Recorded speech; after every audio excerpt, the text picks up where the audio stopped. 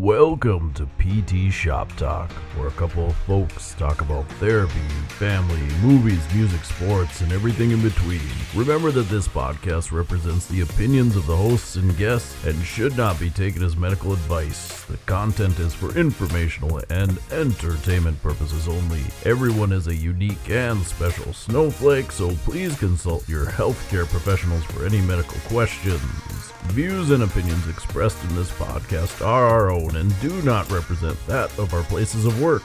We take every effort to ensure that the information presented is accurate, and we welcome any comments, suggestions, and corrections of error.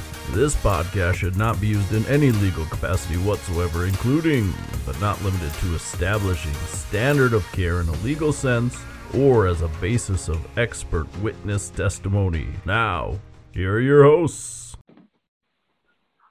Welcome, everybody, to episode 25 of PT Shop Talk. On today's episode, we talk about imaging and its value in therapy, and we finish with our top 5 favorite cartoon series growing up. With me today, as always, is Nick Thundercats Doling and Jeremy and Stimpy Van Klompenberg. Welcome, gentlemen. I know it wasn't He-Man, Nick, but it was pretty close. I would have also accepted Cobra Commander.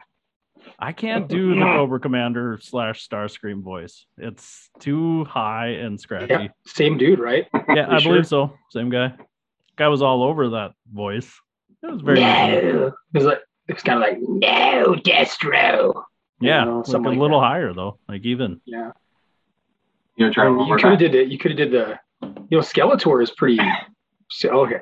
No, Destro. Keep working on it. We'll get it next time. Yeah, we'll circle back to that. I was expecting more of a Skeletor. Yeah. Yeah, there you go. He-Man. Oh, that was pretty good. All right. Oh, well, we're getting there. We're getting better now. Well, this is exciting. Episode 25. That's people like numbers that end in 5. So it's like a half a year. That's quarter of a century. Cool. Yeah. When we first started this thing, I thought we would do like one a month or one every other week. And here we are. We've continued to maintain a weekly schedule. Pretty good. Yeah. We probably should have so much riveting more ideas in the bank when we started. So much hard-hitting content. It just keeps rolling. Just keeps rolling. Machine. Yeah. So I was thinking this week, do you guys ever have like a character in a movie or even a TV show that really like connects with you where you're like, that's like me? Like I really feel like this character is speaking to me and they're almost me in real life. Are we going cartoons here or no? Anything because I have this person in my life now. What? Do tell. Go on. It's the dad from the movie Beethoven. I have Charles Grodin, right? Yeah, I have this new dog. If you guys are ever sitting around in the evening and you're like, I wonder what Casey's up to, you dust off your VHS of Beethoven. You put it in your DVD VHS combo. You fast forward about 25 minutes and just watch the next half hour. That's my life now. I am that man. Every 2 seconds. It's like why did we get this dog? We should have never brought it in. Let it go. Yeah, that's my life. The puppy stage it's strong. It's not enjoyable. Yeah, just let him die. Don't replace. You guys just buried your cat. Now you're a little pooch. But if my dog dies now, people are gonna assume I killed it. Like I can't. I can't really hide the fact that I murdered it. Like I'm suspect number 1, especially now we have this podcast. Yeah, a lot of evidence out there. Yeah, they'd have to dig deep to find. Go figure, Casey. You'd ask us a question and make it all about you. The last shred of evidence was no, you gave me nothing. 25. Yeah. I don't know that. I don't know that I've had that person. I don't know that I could. I got you. Did you ever watch Night Court? You're Bull from Night Court. Come on. Come on. No. All right. I go Nick, I assumed Matthew Modine Vision Quest was you number one. I can't believe you didn't just fire that out. Back in high school, yeah. I went through a little Ari Entourage phase maybe in my mind. Okay. That was you as the manager? Aren't there just some Jeremy, validate that, don't validate. Yeah. Just dropping F-bombs on phones. That's where I just slam my office door shut and just scream F-bombs nonstop. And like the door's paper thin, so it didn't do anything to disguise Figure it out, Van Kloppenberg. Figure it out. Only if it was him, he'd be yelling like with you in there and just berating you. Yeah. Lloyd, get in here. Oh, Lloyd. Oh, what a guy. You know, that's a little bit. I think that show got a lot of flack towards the end, but very enjoyable through its entire run, though. A lot of fun. Oh yeah, I don't know how many seasons it went, but I would say like the first 3 were pretty solid. It was on my short list. Yeah, I enjoyed it. I mean, I suppose it hit right when I was probably about similar age to those guys, a little tiny bit younger, but I mean the lifestyle is pretty cool. I mean, totally based off Mark Wahlberg, supposedly, right? Yeah. His coming up, and Johnny Drama is supposed to be his older brother, Donnie. That makes sense. Cool. Yeah. Hey, Jeremy, though, I want to ask you. You said you started True Detective on my recommendation. What are your thoughts, dude? So I didn't realize that it's like a new story every season, right? Yes, correct. So, man, the first one, I finished the first one. That was good, man. I was thinking, right? Honestly, I was thinking at the very end of it when they're at his like kind of farm in the bayou and they're going, come on, take the path of the bride, right? And they like go to that stack of clothes, and I'm like, that is by far, that had me on the edge of my seat as I laying in bed, but for way longer or way higher intensity than anything with Stranger Things. Awesome. Like, that was. And with an anthology series, like anybody can go. I mean, they're not relying on McConaughey to come back. Nope. You know? And I was even surprised he did, spoiler alert, at the end. Yeah. I thought it was just like, I thought okay, we're done. I thought they were both done. I was like, they're all gonna die in there. No one's ever gonna know. They're never gonna catch the serial killer. Like, that was good. That was good. Awesome. Yeah, I don't mind the anthology style storytelling. I think that's kind of fun. I'm a big American Horror Stories guy. I think that show's super fun for the same reason. See, I've never seen it. Ooh, I like horror, and you like anthologies. I'd watch it. Seems like I've heard it's well made. Yeah, and like every season interconnects, which gets kind of weird later on because you'll get seasons where the actors might play 3 or 4 characters in the season. Because it'll be like their character from previous season is now interacting with their character from the current season. So that's a little confusing sometimes. It doesn't happen a ton. But it's not typical that they'll be in a scene together, but they'll do a scene as one character, maybe have a flashback to a scene with them as the other character. So you really have to, it would be a little confusing to jump back and forth. I would definitely watch it in order.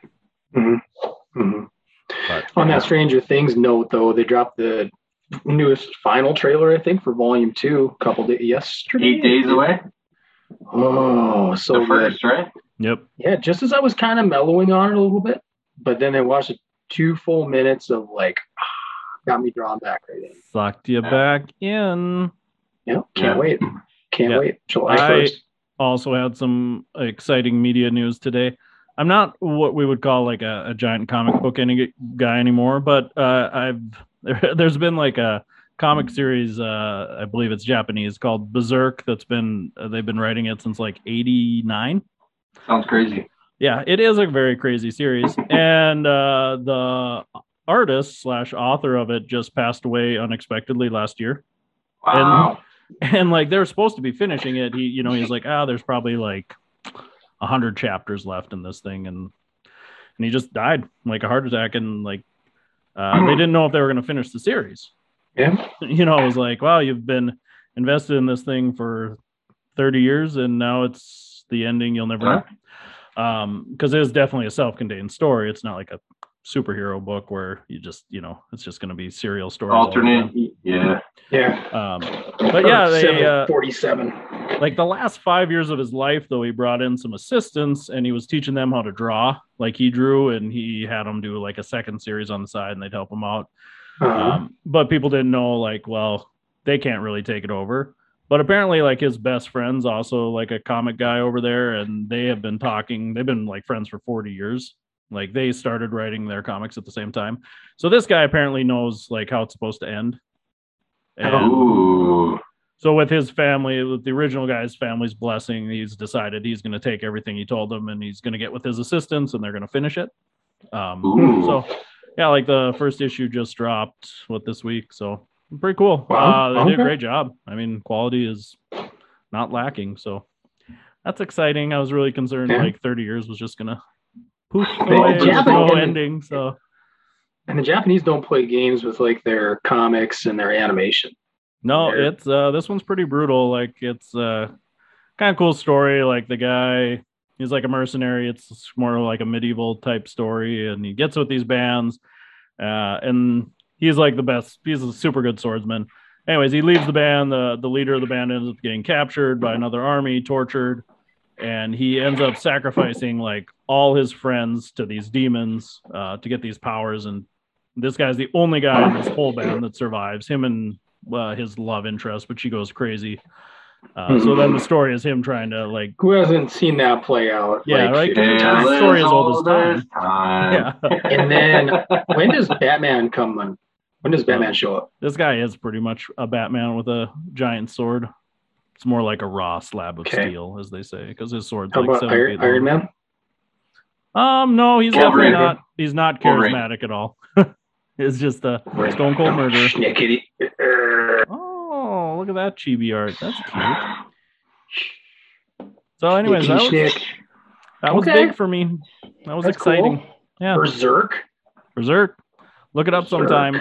There are some scenes in there that are, well, 90% of it's not for kids, but definitely there's some scenes that are barely for adults in there. But it's good. What is that? Wow. Okay. I'm scared.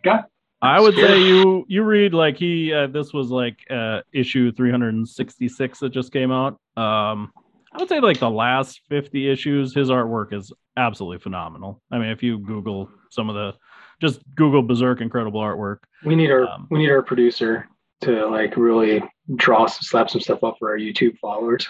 Yeah. Berserk. Yeah. Berserk. Well, yeah. Yeah, this guy would take like 10 days to draw a single panel. It was crazy. His art style is phenomenal. Are the pictures as lucid as perhaps some musculoskeletal imaging? Like a CT or a T2 weighted MRI? Yes and no. I mean, oftentimes he would cut people in half and you could see inside of them like you would with imaging. Coronal transverse. He would do all the cuts, really. Ooh, I'm excited. Sagittal. Now you got me into it. Yeah. Sagittal slice, yes. Oh, yeah. What's the sunrise? You jam a sword right through their mouth. I mean, he did them all. Right through the patella, sunrise view. Yeah. Oh, yeah. What's the one through the mouth? Open mouth. Open mouth. That's a crappy name for that one. C1, C2. Yeah, that's just called an open mouth. That's dumb. All right. I think so, isn't it? And I said in the state where I can actually order these. I should learn these, I guess. Yeah. You can order. They call it a sunrise view because you open your mouth at sunrise. Yeah, like you're yawning and big you're yawn. Your coffee. If you see a patella in there, that is trouble. That is trouble. Named right after the sleepiest people around. Well, open your mouth and you show your brain, as they say. I'll move on. Let's talk about imaging for reals. On that note, Jeremy is just fired up about imaging this week.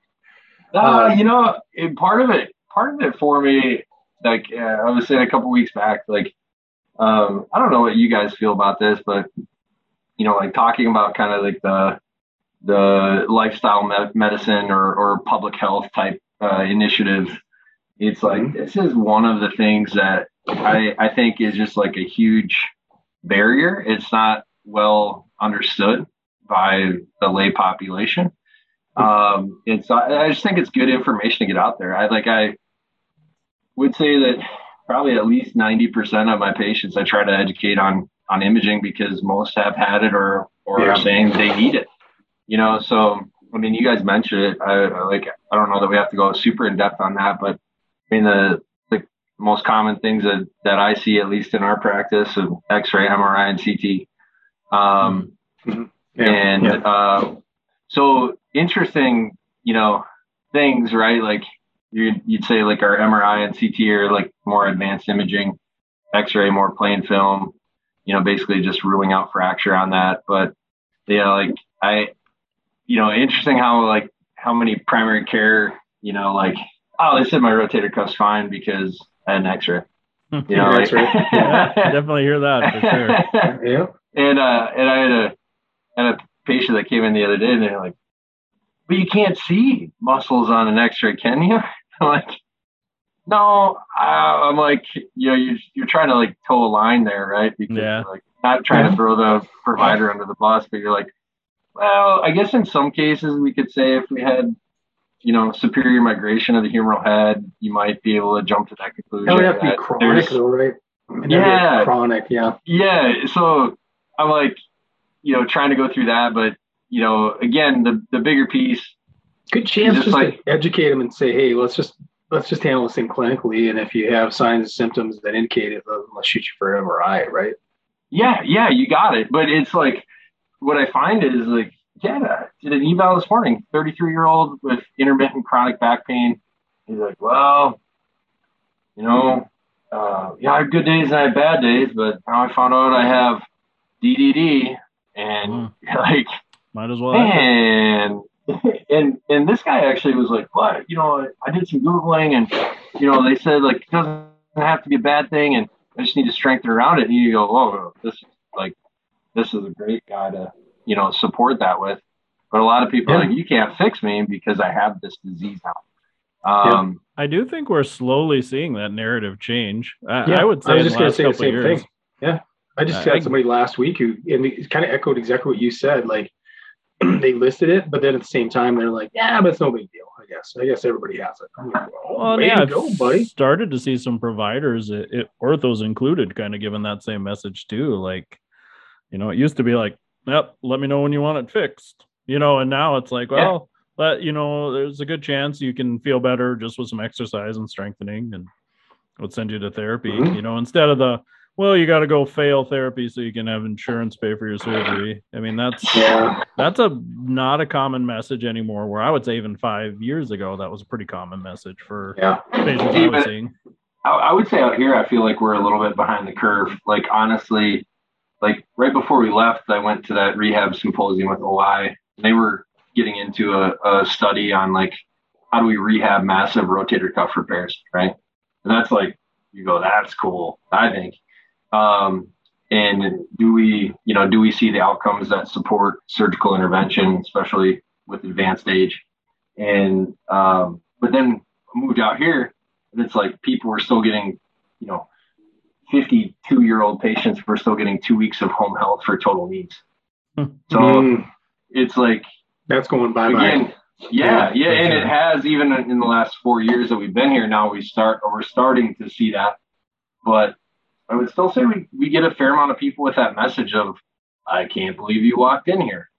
Oh my gosh, how do you function? Right? And we got the MRI. Knees of an 80-year-old. Yeah. Worst whatever I've ever seen. Yep. Yeah. So to me, I guess that's what I would say, where I see imaging a lot. I guess we can jump around a little bit. I mean, like, how do we use them in practice? Like, I'm not in a state that can order. Casey, you could maybe, speculate on that a little bit more. But, I look at, go ahead. Yeah, it's, it's new for us. It's been this year alone. So, or last August, maybe, they ruled in on that. But again, it was just plain film, which was a little frustrating because when the board originally brought it up for vote, it was MRI, CT, plain film. Medical doctors, chiros, pushed back really hard on that, which I don't know. Chiros pushed back hard on all of it. Right. The docs initially pushed back hard on it, and then we said, all right, well, what happens if we just do CT and X-ray? And then they're like, okay. And then they came back again and said, nah, we thought about it. You know, just plain film is all we're comfortable with. And it's so silly to me because, like, the whole reason a radiologist is going to interpret it anyway. Yeah, exactly. Like, we're not taking business away from you. We're doing this so that when patients come in, we can provide best care possible. You know, it's silly for me to come in and say, were they worried about was there one plausible public argument that they're worried about overutilization? Yeah, that was overutilization and incorrectly ordering those things. And it's like, I'm only going to order MRIs if I think somebody's got like a tumor or serious spinal pathology. I'm not ordering MRIs because somebody's got a sore back, but and then came in with the research we had on it, and PTs was definitely, we underutilize it. We probably miss more than we catch, just because we are still hesitant to order it. I was going to say, I think it would help us swing our pendulum more to the midline, because I feel like our profession the last 10 to 15 years has been very anti-imaging, and that's probably what's going to come across a little bit in this pod, but not by intent, I'm sure. But I think it would create value for us to maybe have that ability to order it in those certain cases where it's going to help you with diagnosis, help you rule something out, or make a referral out. So, I mean, I think there's a lot of value in it. I hope you guys are doing more and more of it. But that's what I was going to say, like, where, we talk about where would you utilize it, right? Like, I'm thinking, super acute injuries, right? Somebody's positive for Ottawa rules, ankle or knee. Pretty solid Ottawa rules, neck, ankle. They are. I mean, boy, you don't have to be a genius to follow those. Yeah, so like you have those CPGs, like, and then it's interesting, that argument on overutilization, because typically it's like, no, you have to go see your PCP first. Okay, you're going to get an X-ray. Okay, you're going to get an ortho referral. Okay, you're coming back to PT. Exactly. So it's like, in terms of the cost loop, to me, it's nuts, because it's like, it's probably more cost effective. You're right. So it's like, versus if you go to that and you do, like, you say, hey, we have Ottawa rules. Yeah, rule in, rule out. You need an image or you don't, and then go from there. I mean, like, that's what I'm thinking. You have your serious red flags, like you said, tumor type presentation, Casey, or, acute fracture or something like that, or a foosh, something like that, where you want to say, like, hey, let's make sure we rule this out before we go on. So, but I would say our CPGs, CPRs, whatever you want to call them, I think they really guide the selection of imaging more than what we would see in the normal, transition of care. So, but unfortunately, like, a lot of the people who are managing payment on all this stuff, they're still the same people, as we pointed out before, that are going to scrutinize therapy beyond $850 on a calendar year, but really don't bat an eyelash for a $25,000, $30,000 surgery. Yep. That probably has like a 30% efficacy over 5 years. Yep. Yeah. So, depending on age group, depending on severity of tear, all those things, right? Like, so many factors. But, we were going to talk documentation, and, that's, I wouldn't say like poo-pooing imaging, Nick, but I would just say, like, research that says, like, hey, we see this in both symptomatic and asymptomatic populations, right? The big study, I never know how to present or pronounce his name, but Brinkiji, 2014, 15, systematic review, 3,100 patients, where you're basically saying, like, hey, these are common findings on an MRI for a low back pain patient. 73% had bulging discs. The one I started with was disc degeneration, in the 20s, like 37%, and each consecutive decade, then in the 30s, it's, 52%, it goes up from there. And you're finding even more other areas too. It's kind of cool as time goes by. They're finding like hip scopes, right, are becoming less and less necessary, truly, because that was the same thing. Frank in 2015, for FAI, high incidence of pincer pathology, labral tears, 68, 69% of the study in asymptomatic people. Gill in 2014. Conclusion: shoulder pathology is apparent in both symptomatic and asymptomatic shoulders, and clinical symptoms may not match radiological findings. The cost and burden of ordering MRI scans is significant, and the relevance of the findings are questionable when investigating shoulder pain. Yeah, right? I mean, you can just go down the line for everything on that. 30% of collegiate basketball players have knee pathology, and they play college basketball without pain. So, it's an education thing. But I think for me as a therapist, knowing that stuff, like Nick said, though, I think you have to be careful not to let the pendulum swing so far where you're like, they're worthless. I'm never going to order one. Because I do think, when we talk about like myelopathy clusters, cervical instability testing, if we're going to do those tests, it's so nice. And that was one of the arguments we brought up was if I'm going to do a myelopathy cluster with somebody and not have anything for them, like that kind of stinks too, to go, well, boy, you have a positive Hoffman's and, you're hyper reflexive. That doesn't sound good. I'll see you later. Like call their primary and try to get something set up. But like, it stinks to be like, we do all these testing to identify these things, and then I have to send you somewhere else for You're somebody still to handcuffed. go through the same process. It's like, but are you still like, for you right now, as somebody that can order it, are you sending them to Sanford? Or are you sending them to, is there an independent lab? Are you sending to independent diagnostic imaging in Fargo would be, I talked with them back in August when this whole thing was coming about to talk about order sets and what it would look like to order. The issue we still have, and I don't know, because luckily I haven't had most of my patients are pretty chronic. But it's insurance. I can order it, but is it going to get paid for? We had a imaging guy come in and through the North Dakota APTA and give a presentation, and boy, I can't even remember what state it was right now. Illinois, maybe, or Ohio. But he said every single image they had ordered in their hospital has been paid. And they had that same question, like, is it going to get paid? But is that billed under the hospital, and not under provider? Right.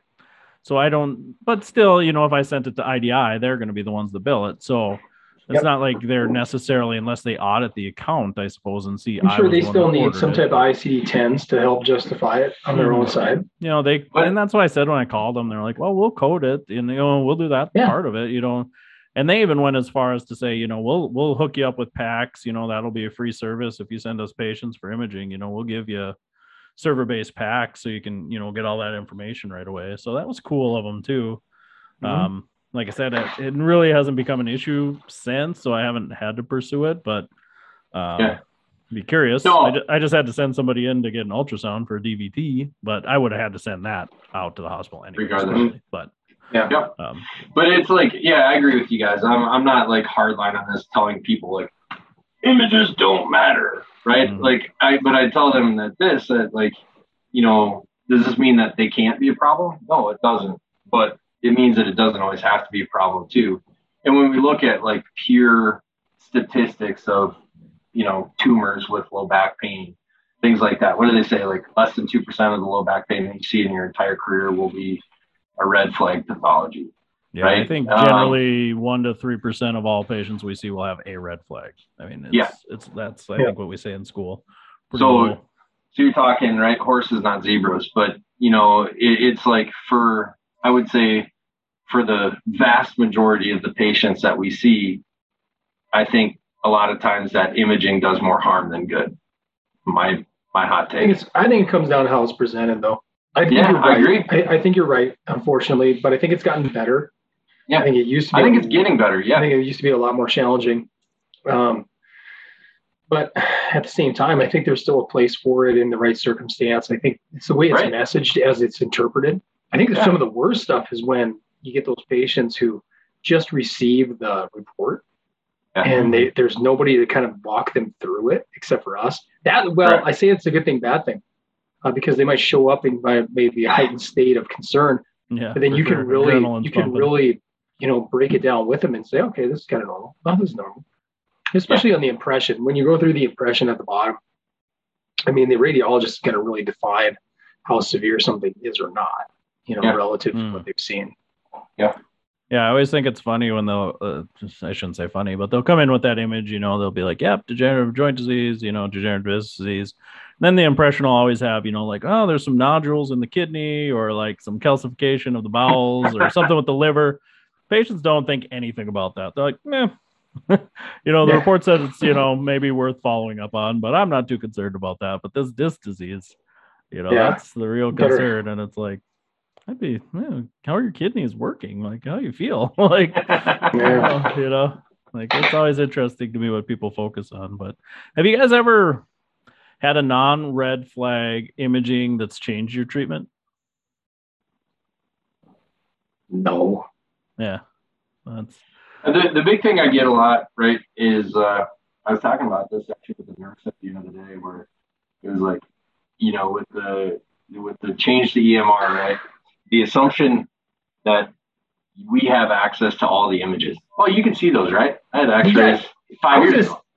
Well, I was going to say, like, one of the things that I actually enjoy is when people come in and you're meeting them during evaluation and they're like, oh, didn't they send that to you? Didn't they send you my reports? And I'm like, maybe they did. And sometimes it's just still floating through Meditech here, but I'm able to say, you know what? I'm better off not seeing that. I don't want it to bias anything that I'm going to do today. And I think that right there helps them build some respect, because I'm like, I'm certainly going to cross-reference that, but I want to come in with like kind of open eyes and not have any type of, kind of bias on where I'm going to go based on any findings, Yeah, I like that. I most of the time I'll tell people, like, it's not going to change our course of treatment. Ultimately they looked at, again, direct access or not, we can go back and forth on that too. But I go, I also trust that your provider is not going to send you here if they don't think it's safe. And two, if we find anything that we would determine that it's not, then, obviously we're not going to have you here in an unsafe manner either. So it's like, that's some ways that I'll try to, just kind of preach that too. It's like checks and balances too. Like, they saw you, we're going to do our own evaluation. Again, like, very safe going forward, not going to change our treatment plan. Yeah. So nice little approach there. Yeah, I like that. And sometimes if I have it, I do look at them just so the patients feel confident that I know their whole case when I come in. But I say the same thing. It's we have to appreciate what's going on in the body, but we also have to understand that it's safe. We know that now with everything we've talked to with the doctor, with you, and what we looked at, and it's not going to necessarily affect how we treat you. The good news is we know that with the stuff you do have, you're going to be okay. So yeah, you can kind of justify that too, because you do have some patients where, like, I do think if nobody would give them an image, they would sit in nocebo hell, just worried about the worst things possible. You get that all the time. There are times I need the MRI. Well, why do you want the MRI? Or you'll say, like, hey, my knee hurts. Okay. What's been going on? I tripped and fell 2 weeks ago. Okay. Well, what's your goal for therapy? I don't want to be in pain anymore. Okay, that sounds good. And I definitely don't want to have surgery. Okay, that sounds good. But they wouldn't give me an MRI. What do you want an MRI for? Well, I need to know what's going on. You're like, well, okay, so you don't want surgery. This is a rare event in time, but I just need to know what's going on. And I think, honestly, I think a lot of providers probably, like, kind of bend to that pressure a little bit too, especially in the age of NPS and, reimbursement based on satisfaction. And, and it's just like, my doctor wouldn't give me an MRI. And it's just like, again, we talk about time constraints, but dang, you're trying to do like a H&P in 35 minutes when you're going over every system as a primary care. I can see how sometimes it'd be like, all right, let's order it. Check. That'll make you feel better. Yeah. Peace of mind. Mm-hmm. But then again, it's like, then we come back to the age-old discussion of, why does healthcare cost so much? And, I don't know. It's just kind of a vicious cycle. So that'd be my ultimate hope, is that, again, the understanding that, images don't always have to hold just damage, or we can see quote unquote abnormalities on imaging, but that can be okay too. And for the large majority of people, that is okay. And hopefully that it might not change that person's viewpoint when they're sitting in the exam room with me on day one, but gosh, maybe they share that with their kids, or maybe they share that with their friend, or, yeah, you know what I found out is degenerative disc disease. Well, shoot, my PT has degenerative hair disease and his head doesn't hurt. So this can be okay. This can be okay. Yeah. So ooh, I see what you did there. Very creative. Degenerative hair disease. Yeah. My Casey head doesn't hurt, know. by the way. That's luscious. I do degenerative skin disease. I got these beautiful smile lines. So wrinkles on the inside. Yeah, I got wrinkles on the inside and outside, baby. Back's killing me right now. From a full life of laughter. Yeah. From joy and joy. Yeah, I would echo that sentiment when we talk about imaging. But I would say from a profession, I hope we keep pushing for the ability, even though we know what the research says, because I do think that's valuable being a frontline provider to be able to test for a red flag and then to be able to send somebody, if they have somebody with them, like head over to the imaging center and get this MRI right now. I'm sending the order over. How about this? In your guys' practice right now, and Nick, I know you're not as much in patient care anymore, but I mean, you probably have some good numbers from when you were all day. Like, what percentage of your volume is direct access? My volume's probably pretty low just based on the chronic pain population I treat closely with the doctor, but we do have therapists. Our dry needlers, I don't know the number offhand, what the percentage would be like, but I would high. I mean, is it well over 10%? I would guess with those guys. Oh, we're well under 10. We should. You can track that. Yeah, we should really talk about tracking that stuff more. Very important figure. I'd say because that I would say it changes, right? That would change the need for imaging too. I think is like if you're now basically the ortho walk-in clinic, you need the ability to do those things. But it's like when you're working with people that their MOI was 6 months ago, probably a little less valuable to have that in that case. Yeah, like this dude that I emailed on Monday, he's basically direct access. I don't know how he went about it. He had some long kind of convoluted story on how he got a referral from a physician with Mayo, so all the way across the state, but has never really seen him. It was just a call placed, for kind of mid-thoracic pain. So I'd say, you're right. My volume is nowhere near as high as it used to be, but from a percentage standpoint, it's a lot more direct access with people who have just gotten to know over the years and want to request that, or repeat business, word of mouth thing. So I think there's value to it. I think as I've said it already, I feel like I'm beating the drum too much, but I'd love to be able to. I mean, I'd love to be able to have that to support it in the right situation, and it only brings value to what we do and what we claim to be. Mm-hmm. And I mean, it is, I don't see that overutilization very much, because I would say in the last 3 years, I probably have 2 patients I can think of that I, probably caught on red flags that I had to send out for imaging. One was the DVT this week, and then the other was Cade equina. And both, she was positive for Cade equina and he was positive for DVT. So, I mean, wow, it was good catches and,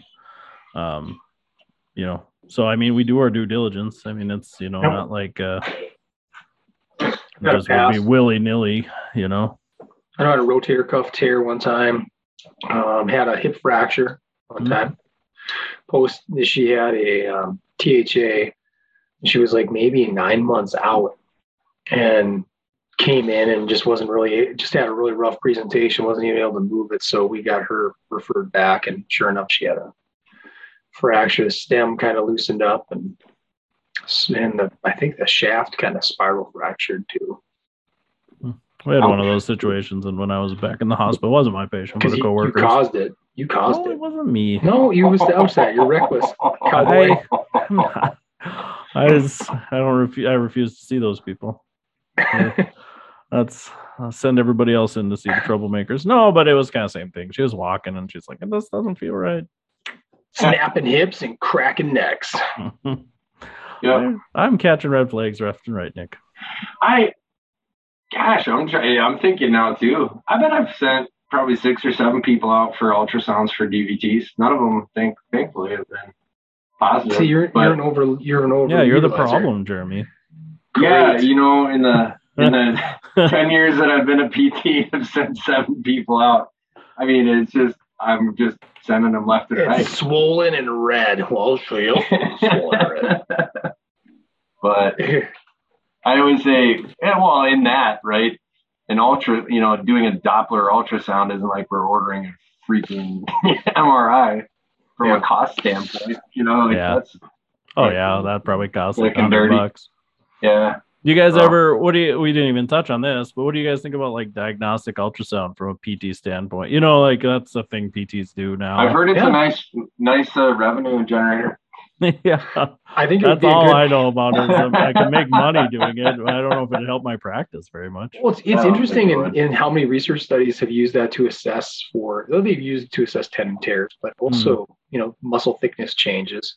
Yeah. And like abdominal walls. Oh, we got a visitor. We got a guest on the pod. That's my little blondie. Yeah. It's whenever I see those studies, it's always like tendon thickness change, morphology change, multifidus fatty deposits, and it's like that stuff seems like even more of a reach than what we're doing with the other stuff to find issues, Yeah. It's like how are you showing success with treatment? Well, their fatty deposits in their multifidi have shrunk a little. Well, and it's interesting because I did like a mini research study with the University of Jamestown on that, just with some of our back pain patients, and they brought their laptop based. That's the Jimmy's on the horse. No. But yeah, it was cool. Like they had this little ultrasound head that just plugged into their laptop, and it was kind of fun to sit there and watch them do it because they walked me through what they were looking at with the patient, and this is the multifidus, this is rector spinae or whatever. Like it just looked like black and gray lines to me. But I dig that. I think it's so great to have additional tools. These are your disposal. It's up to you and how you use them. Yeah, I mean, it's like I said, it's cool, but clinically, I just didn't see necessarily the utility of it. Give me an ROI, Doling. Yeah, I could see, from a research standpoint, but there's a lot of cool things I'd love to have in the clinic, but I'm never going to. Listen to you chew my butt on the ROI. Well, what? That's probably $20,000. And that they were actually doing that study to try to justify the low cost, because I think that ultrasound laptop combo was probably like $1,000, and then the company was trying to validate some of the accuracy of it and try to get the cost down even further. There, Jeremy, $1,000. And they were looking at making ones. Scrooge McDuck still in his first quarter. Yeah, their next step then is to make ones that would just plug into your phone. Ooh. So you just have to buy the head and the software. It's kind of the next step. So, a monthly subscription. Yeah, probably. I'm sure. Think about that. Think about how cool it would be though. All those times, like I don't know, I'm kind of a nerd for that stuff, and I still visualize netter. I visualize the netter in my head when I'm like working on people and like which muscles should be firing. Wouldn't it be great to be able just to bring it out transiently and assess it? All those trigger points you could see with that. All those trigger points, we could see it. You could watch the needle. Ultrasound guided dry needling. Yeah. What? You know what though, Casey? Mike drop Casey. That might be a come to Jesus moment for Doling when he's got the ultrasound there. And he's like, "There's no trigger point." Yeah, what did I do? What did I do? Yeah, then I'll just stop. His brain explodes. The ultrasound explodes. It's all bringing us closer to the truth. Fine. The truth is test, retest. Let's see it. Yeah. I've gone back and forth on it, but it's a slippery slope the other way, though, right? I think I have settled on the lack of clinical utility with those. It would more be a toy I would be playing with to kind of look at. But the scare. I'm just gonna say I'm gonna make an argument against that other point, like and maybe this isn't exactly who he is, but like the Adam Meekins of the world, where they just kind of deconstruct everything in the world of therapy to the point of like, then what the hell are we really doing? Then why don't we just all retire? Why don't we find another career then? If nothing that we do is proven to be effective by every single RCT out there. Yeah, no, there's balance, right? Yeah. Yeah, but it's nice to have some balance. It doesn't feel like that balance exists in our profession right now. It doesn't, like because it's still got your old timers that are like kind of drinking the cultist shit, and then you got this new wave that's like, well, nothing really works. You know, look at this. I'm going to shit on this video. Watch this. I'm going to crap all over it. Oh, you know God. what? This I is wouldn't the dumbest say thing ever. You know what I would say is I don't think it. To me, how I take it, it's not that nothing really works, but it's the understanding that nothing works all the time. That's always my problem with systems. It's like, you just got to do this. You just do this for every patient. It's good. And it's like, that's just not reality, right? Like, and the ability to think outside of the box, you know. Do you think that there's a loud enough voice for people who think that way? Or there's enough of us out there? You know, I do think that is where he's coming from. Honestly, this is how I take it. It's not to say like, let's blow this up. Nothing works. But it's just the idea. I have never seen a positive video on his. Take one of his courses. He's been on his stupid stuff rant for a while. It's just the rants. Stuff, like you gotta get people to watch you. Yeah. Some of it I totally get. We showed like the liver manips one time, and it's like, yeah, that stuff's garbage, right? But you know, some of the other stuff, it's like, come on. Like you gotta he's just out there to question. I think Greg Lehman does the same thing. Like you got to question. Although Greg Lehman has really, I think, mellowed out quite a bit in the last few years. But we say this too when we teach. I probably said this on before, where kids are like, "Why do we learn all this stuff when like none of it matters?" Right? Like you teach us stuff, and then you go, "But the research says, we can't support it, or it's low evidence for this," and it's like, well. We need you guys to realize that it's not that none of it matters. It's that like all of it matters, right? Like, it's correct. Like this specific rotator cuff test in a vacuum probably doesn't matter. You combine that with presentations and social determinants of health and lifestyle, and you start to create a picture of how to treat this person successfully. This person, agreed. See, we're more alike than we like to admit, aren't we? Yeah, I think we argued for the fun of arguing, but it's just I think we're all arriving, and I would think, like Jeremy says, I think the Adam Meekins of the world arrive at a very similar destination that we arrive at too. It's just what's your persona, what do you do to get there? But I do think it is good to question some of the assumptions we've had in our profession for 30 I think years. Questioning is just fine. Yeah, and we still have. Again, I'll go back. I think, again, I like that you said persona, though, because these guys are all establishing themselves as like, their own unique social media presence. It's about followers, the views, stuff like that. Yeah, because I dare to bet he makes more money on Instagram than he does as PT. Completely, yeah. It's the same. It's the same argument the other way with like Kelly Starrett that I used to dog on you about for the last few years. He's kind of on the other end where he's willing to try anything and don't live in the cave. Don't freaking live in the pain cave, man. I want to go in the pain cave. No, you don't. I want to live in the pain cave. Because once you live there, then it's home. It's comfortable.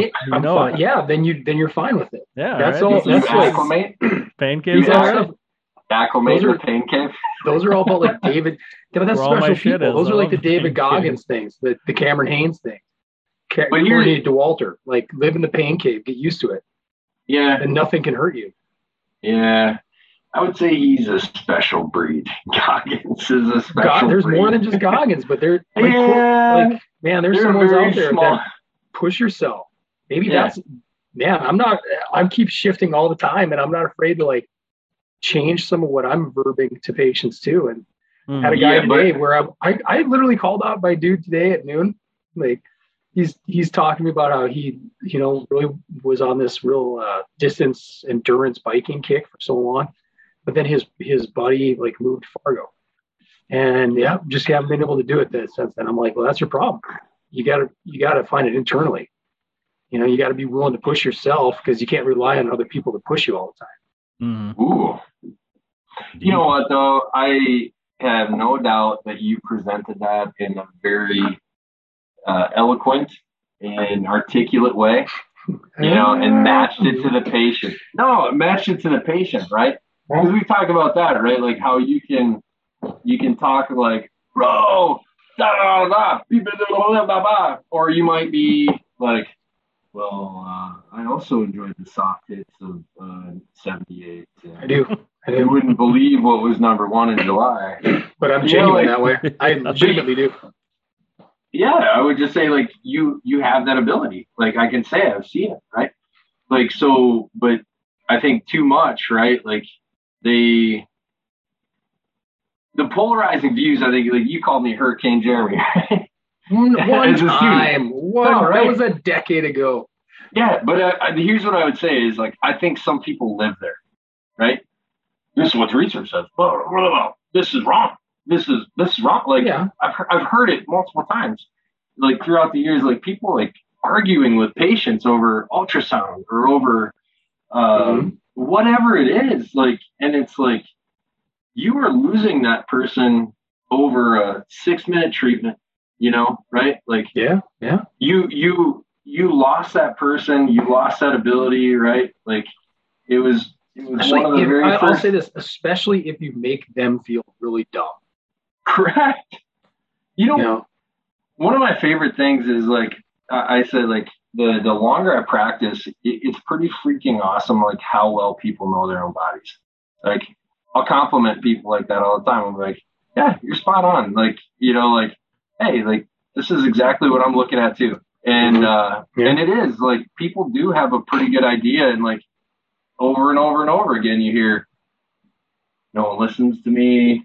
I told them this. They said I was crazy, right? Like it's just like you know what fires me up. You know what really fires me up, dude. What gets you? I'm gonna be positive here. Literally in the last 2 weeks, I've had I think 4 or 5 patients, 4 for sure, who've all come back on a subsequent visit and told me that they've re-engaged in like some form of a fitness program after whether it was our eval or a follow visit, because it's about like empowering people. We need to be moving towards empowering people to take control over their lives, take control over whatever impairments they got. Yeah. And let us just kind of guide them on that journey. Yeah. You know, not be shackled by, like we've talked about, imaging. But, you know, imaging can also, if you educate people the right way, in the honest way, it can be an empowering thing too. Yeah. Like you're tough as hell, like, right? You might have these things, but you're fine. I still can't believe you're not like you're walking. I still can't believe how you walked in here, but you know, you are so tough. I can't believe you're walking. So strong. So strong. You're almost as strong as He-Man. Oh, the master of the universe? The master. You know, I see things where they say He-Man stronger than the Incredible Hulk. Lots of people argue about that. We'll never know. He-Man's supposedly the strongest person in the universe. Yeah. Well, that was a good discussion. That was a joyful discussion. I like it. It was good. Thanks for teeing that up, gentlemen. Good fire. Good fire. We'll have to keep it going. We'll have to find another one. So this week, top 55555 is our favorite cartoon series growing up. Yay! Yeah, just a fun little throwback to kind of a lost generation, lost time. No other criteria than just that. Like, what is your top favorite? And I know I went last week. I can go first. I can go in the middle. I mean, how are you guys feeling about your lists? I can go first. I don't think I ever go first. I feel like I'm always the. I'll go middle. Jeremy sandwich. I was gonna go middle. I went last time. Oh, you went last. I'll go last. Put me in between you two hosts. I love going last. Plenty of time to talk garbage then. And we'll listen intently for like 7 minutes while you break it down. Yeah. You guys both have great breakdowns. I can't remember this far back, so it was just. This was animated by Hanna-Barbera. Hanna-Barbera. then transferred over to Filmation, I believe, in like 1984. Ooh, Filmation. That was not a great company. Oh, excuse me. They're in my top 5. All right, Jeremy. What's your number 5, my brother? My number 5 is DuckTales. Woo! That's what I had in my notes. I stole it from you. You weren't talking about it. Sorry. It literally says DuckTales. Woo! Great theme song. Man, always so much adventure packed into each episode. I don't know if you guys ever dreamed about, like, in your backyard having a silo full of gold coins that you could dive into. Mm-hmm. Yeah, it seemed very realistic as a kid, but now as an adult, I'm like, you just break your neck diving in. It would kill you to dive in. Right. Scrooge McDuck made that look so smooth, and he'd like swim in it, right? And you're like, this looks sick. Hey, what was the name of the second richest duck in the world? Ooh, I don't remember. Because Scrooge was Scottish and the other guy was Irish, right? They were playing off. Oh, we should produce that. Yeah, that's good stuff. Produce it. Great stuff. Huey, Dewey, and Louie. I mean, they were the great drivers of that show. Right? Weren't they the ones always kind of like getting into the shenanigans? And right. Scrooge was just the enabler. Flintheart Glumgold. Flintheart Glumgold. I would have never guessed that, actually. That's great. That doesn't sound familiar at all. Is he Irish? Is he? I believe so. He wore a kilt, if I'm remembering correctly. Okay, so he could have been Scottish as well. Yeah. But the other character I loved in there was Gizmo Duck. Yeah. Remember that? Blatherskite. Yeah. Gosh. What a magic words. Yep. Did Darkwing Duck spin off of that too? Oh, come on. Don't steal on my list here. Just sorry. Leave it lie. Okay. That's an awesome show. Awesome show. Yeah, it's definitely on my short list for sure. It is. It's on my short list too. It didn't make my top 5, but it's on the short list. It was right there. Great one. Anything more you want to add on that? No, I rest my case. All right. Case rested. All right. Video game is great as well, by the way. My number 5 was was only number 5 because of its short-lived run. And Casey and I have had some dialogue about this offline, or technically online, but not online here. Don't tell me it's number 5. From 1985 is The Adventures of John Blackstar. Oh, Blackstar, my favorite Native American astronaut who traveled through a warp zone and ended up in a different dimension and world. Who's your second favorite Native American astronaut that traveled through time? I gotta get back on that one. John Blackstar is awesome. Super cool show. Kind of predates He-Man. There's a lot of similarities there with the mythology and the Star Sword and the Power Sword being kind of separated out. Just a cool show if you haven't seen it. It only made 1 season. Somehow a lot of this too, and you'll hear a recurring theme, was based on my brothers, especially my older brother and I having different VHS copies of this stuff. And then that was really how we watched these shows. And got used to them that way. So I never knew until I became an adult that it only lasted 1 season because I thought it was awesome. And had little Trobbits that helped him out. They were based on hobbits. We talk about ripping off, Tolkien, but just a cool show. Good versus evil every episode. Yeah. Did you exclusively digest this in VHS format? Correct. I do have a DVD of it. Ooh. I found on eBay. Gosh, that's 20 years ago already too. Yeah. Somebody transferred it. It's just like a homemade DVD transfer. It's got the whole season. Media the delivery VHS system DVD ever. combo. VHS. Yeah. Yeah, it was one of those. We watched a lot of. They were called Just for Kids. It was like a VHS company that took a lot of weird shows and put them in compilations like that. Okay. And yeah, that's where I first found out about that show as well. I enjoyed it. It was a kind of cool 85 to have like Native American lead. It was a little different. Yeah. So and I guess I'd have to go back and watch it because I haven't watched it since I was a kid. But it wasn't like overly stereotyped, was it? No, he's just a stud leader. Yeah, right. I mean, they didn't play on that really at all, did they? Yeah. No, not necessarily. Not that I can recall, anyways. And I've rewatched some of it with my boys just to see, and they like it too. I mean, they kind of dig, and that'll again be another recurring theme that I bring up. It's like how well this stuff holds up over time, and then when you rewatch with your kids, do they like it or not? Does it carry over? So it did. A couple of the episodes, especially, there's just some fun stuff in there. Cool. All right, Case. I'm what's familiar your with it.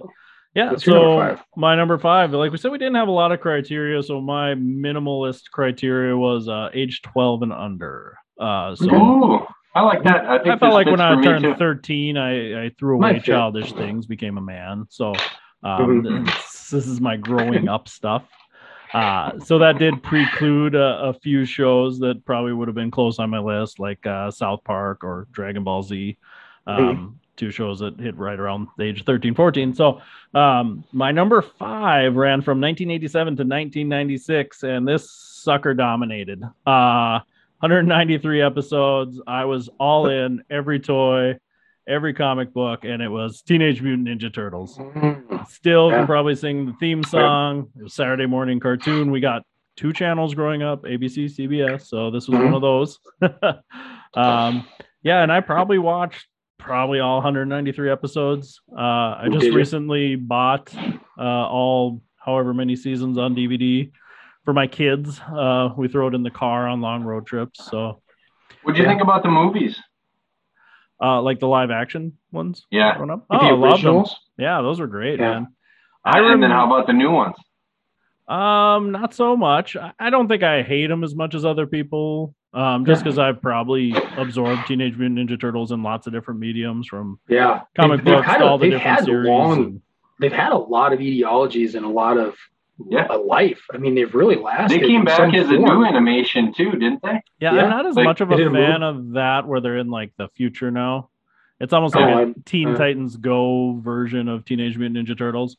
And I don't like that as much because I like my Ninja Turtles a little serious. There were some cool concepts in that first run. Definitely the Generation 1 run. Yeah, and I will say probably the only reason it's not higher on my list, because I loved this show as a kid, was now going back and watching it with my kids. I'm like, oh man, this is a little cheesier than I remember. Like I thought it was such awesome karate. Some of that cheese is good. Sword fighting, and like I thought they did these awesome things, and then you realize like they never like use their weapons at all in the cartoon, and they maybe hit a fire hydrant with a bow staff, and that was like the extent of it. Fun? And then they retired and they ate pizza after that.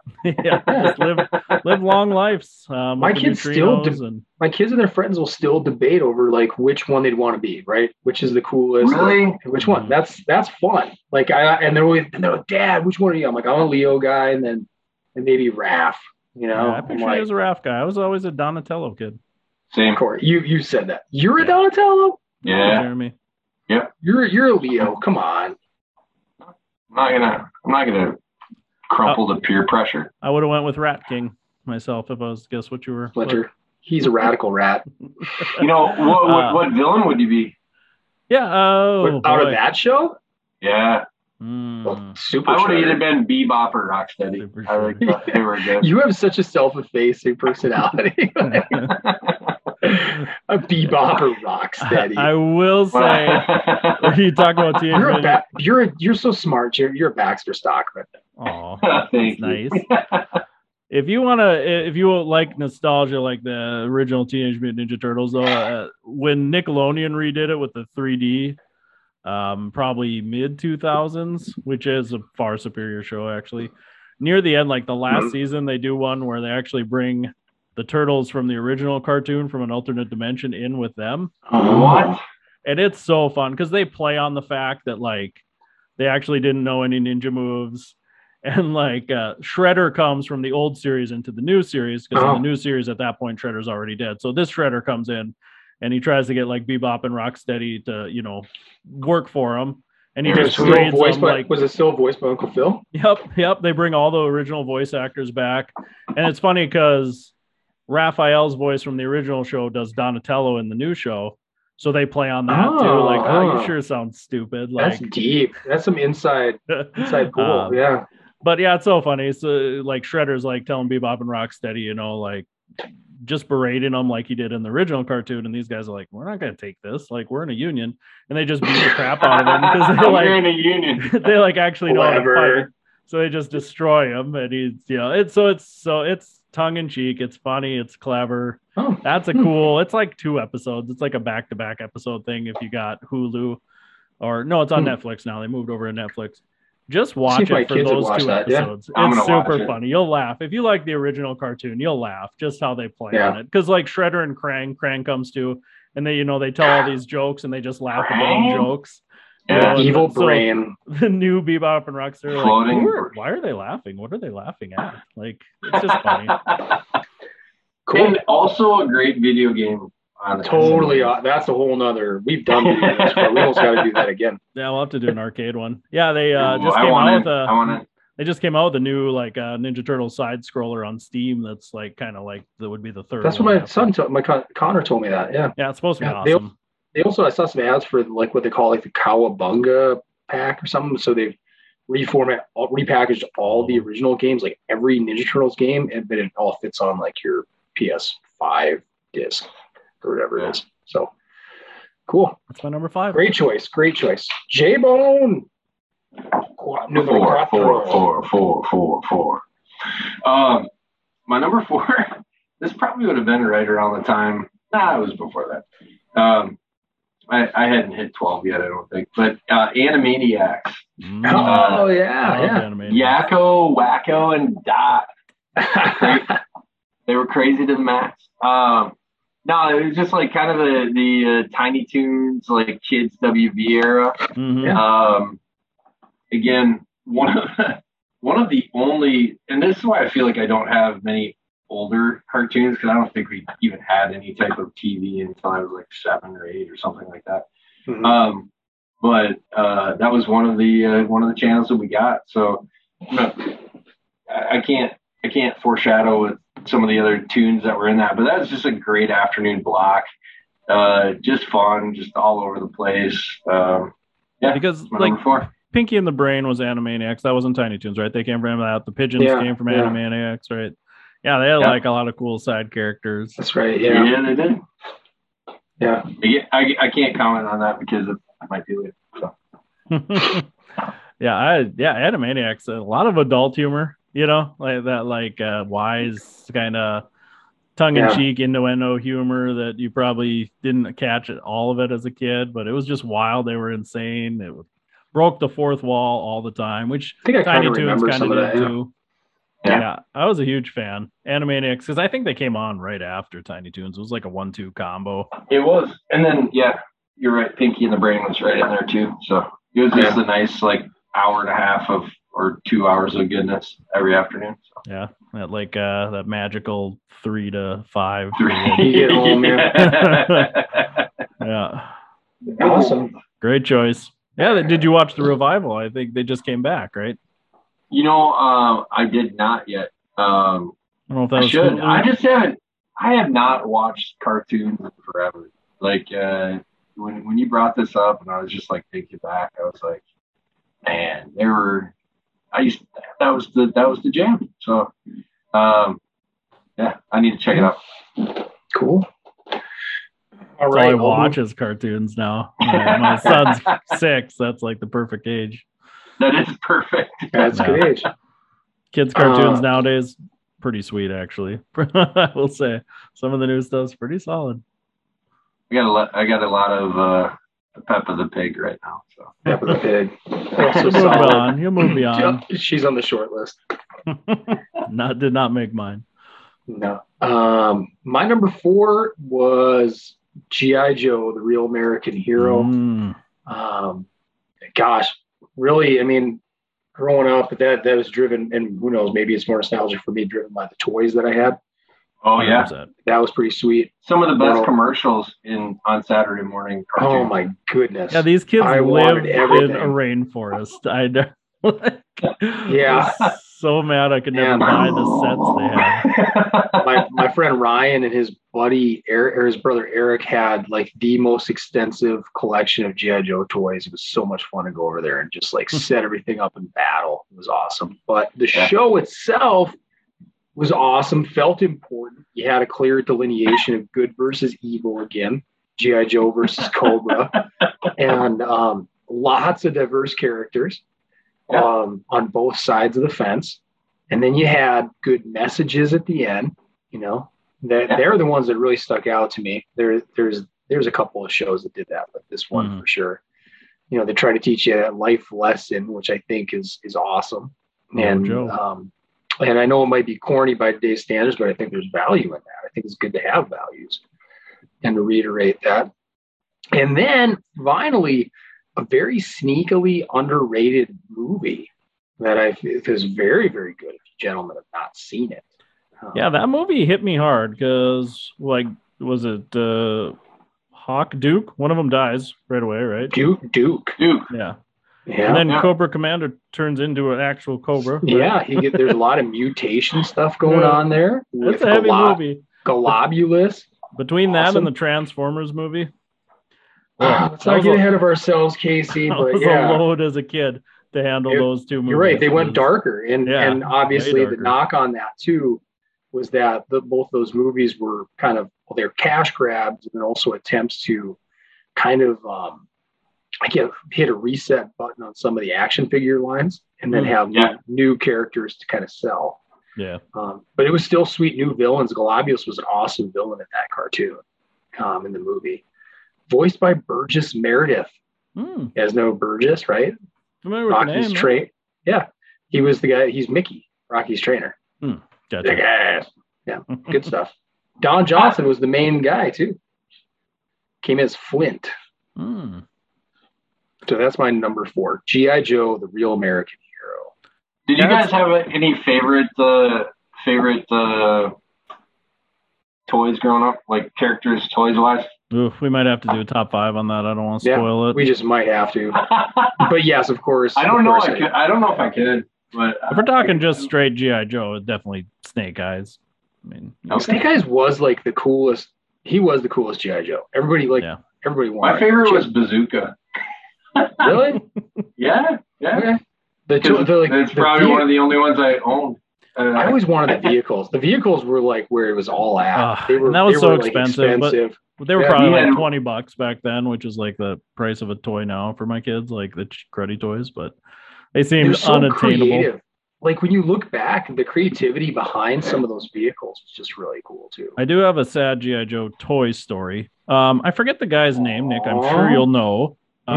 Who's the dude that could I don't know if he could change skin color, change his appearance. Yeah. Start with a Z, I think. Not Zartan. Zoltan. Zartan. Zoltan. Yeah, but another movie. Underrated comedies. So the toy, if you set him in the sun, he went from like normal G.I. Joe colored to like dark. Yes. So I was like, how dark can this guy get? So we had like this crawl space. Don't ask, guys. So we had this crawl space and we had the light bulb like in the side of the wall because I don't know, we wired it that way. So I was like, I turned the light bulb on. I set him on the light bulb and I'm like, let's easy bake up in this thing. See how? I came back like half an hour. Yeah. It was just a pile of melted plastic. I was like, Zartan. No, Zartan. He did not get very dark. Actually, he got much melty. So that was super, those are good. Super. And sad. the movies weren't terrible. I mean, for what they are, they're really not all that bad. So like the new ones or the cartoon one. The new one, I still haven't seen Snake Eyes, but I saw those. That was decent. Yeah, it looks like it's in my prime watch list, so gotta get to it sometime. My number Casey 4. Case. All right. Yeah. 1986 to 1991, 140 episodes. This, if you're talking toy lines, probably one of my favorites. If we did a top 5, I won't reveal the exact number. Would be the Real Ghostbusters. This thing was good. It was a little inconsistent. The first 2 seasons are awesome. The rest of it kind of gets a little lackluster. they brought in a company after the first 2 seasons to try to make it better. And they really geared it towards children. That's when it kind of made the switch to Slimer and the real Ghostbusters, and they started to do those weird like side stories with Slimer and like the cat and stuff. But the first 2 seasons are so good. There's so many awesome episodes I could think of. The Halloween episodes with Sam Hain, he was super creepy. The Boogeyman, still, if I watch those episodes, Boogeyman was like the best. Yeah, have him on Prime. That guy's voice, I don't know offhand who did his voice, but that dude like created the most terrifying voice in the world. And I was a little afraid of the dark as a kid, so like the idea of a head popping out of the closet was just horrifying. Yeah. And if you look at a list of like the top 10 like creepiest scenes in the Ghostbuster cartoon, there's some that were not for kids. Like they had some pretty good writers too. You know, if you look at they set good tension. The writer list were people that went on to do some pretty good writing in series later on. So it was awesome. The characters were great. Peter Venkman, Egon. I was an Egon guy, no surprise, being a Donatello guy. Kind of that same thing. Which Ghostbusters would you be? Not a lot of people, not a lot of Winston folk in North Dakota. Careful. I was a Winston guy. You were a Winston guy? I was like a Winston / Peter, and they let Winston breathe on the show. I mean, he had a lot more to do on the show, which is sweet because I'm a Peter Venkman.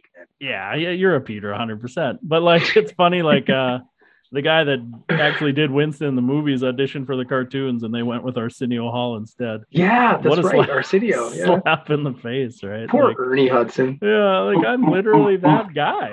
Like, you won't cast me, and they're like, Arsenio's more likable. So yeah, that's my number 4. Man, I could wax and wane on stories from there. Yeah, there's so many good episodes that sit with me. Probably, and that's probably why it's above Ninja Turtles, is there's probably not a lot of like single episodes of Ninja Turtles where I'm like, oh, that episode was so good. It was just the idea of it. Where Ghostbusters, I could tell you 10, 20 episodes. Every episode felt kind of important, right? Yeah, and it was a cool story, and you just never knew, I wouldn't say there was a lot of filler. What are you laughing about? Don't choke on your wine while you cackle. If anybody can give importance to Ghostbusters, every episode felt kind of important. The kid, it did. Shut up, Jeremy. Just go to your number 3. But yeah, it's when you say that though, like I love it. When you watch it, there's like an animation variability between like the first 2 seasons, anyways. And that's because because the second season of Ghostbusters is 56 episodes. Yeah, so they hammered out a ton of episodes. So what they did was they took all the scripts and picked out the stories like they thought were the best, and they sent those to like a well-known animation company, and then the rest of them they sent overseas to like China or Japan to like these lower grade animation companies just to bust them out. So when you watch those first 2 seasons, that's why some episodes look quite a bit different than other ones. So that's just a interesting side. Yeah, because you think like 56 episothis in a year, that's crazy. Yeah, that's more than one a week, right? How do you know that? I love that. I love that. This is great. So that's my number 4. I knew I was going to get some like next level analysis. Like, and I'm like, these cartoons. Yeah, and I'm like, I'm scratching my brain to be like, what did I watch as a kid? Yeah, you were like, but that segues into my number 3. Actually, New Kids on the Block. Darkwing Duck. It was kind of like, right? Wasn't it kind of like Disney's Batman? Yeah, Drake Millard and Launchpad McQuack. Like Launchpad McQuack. I mean, that was cool. Like he was mild mannered at home, and then just let's get dangerous, right? Let's get dangerous. That's good. Yeah. They had awesome villains. They did. Cool villains. But that was not, if memory serves me correctly too, I feel like that was only on for like a couple of years too. Like I don't know how many episodes or what animation studio it went to, but that was like, in my mind at least, like it was a super short-lived kind of run. It'd be Disney, right? I mean, that'd still be a Disney property. Yeah. Yep.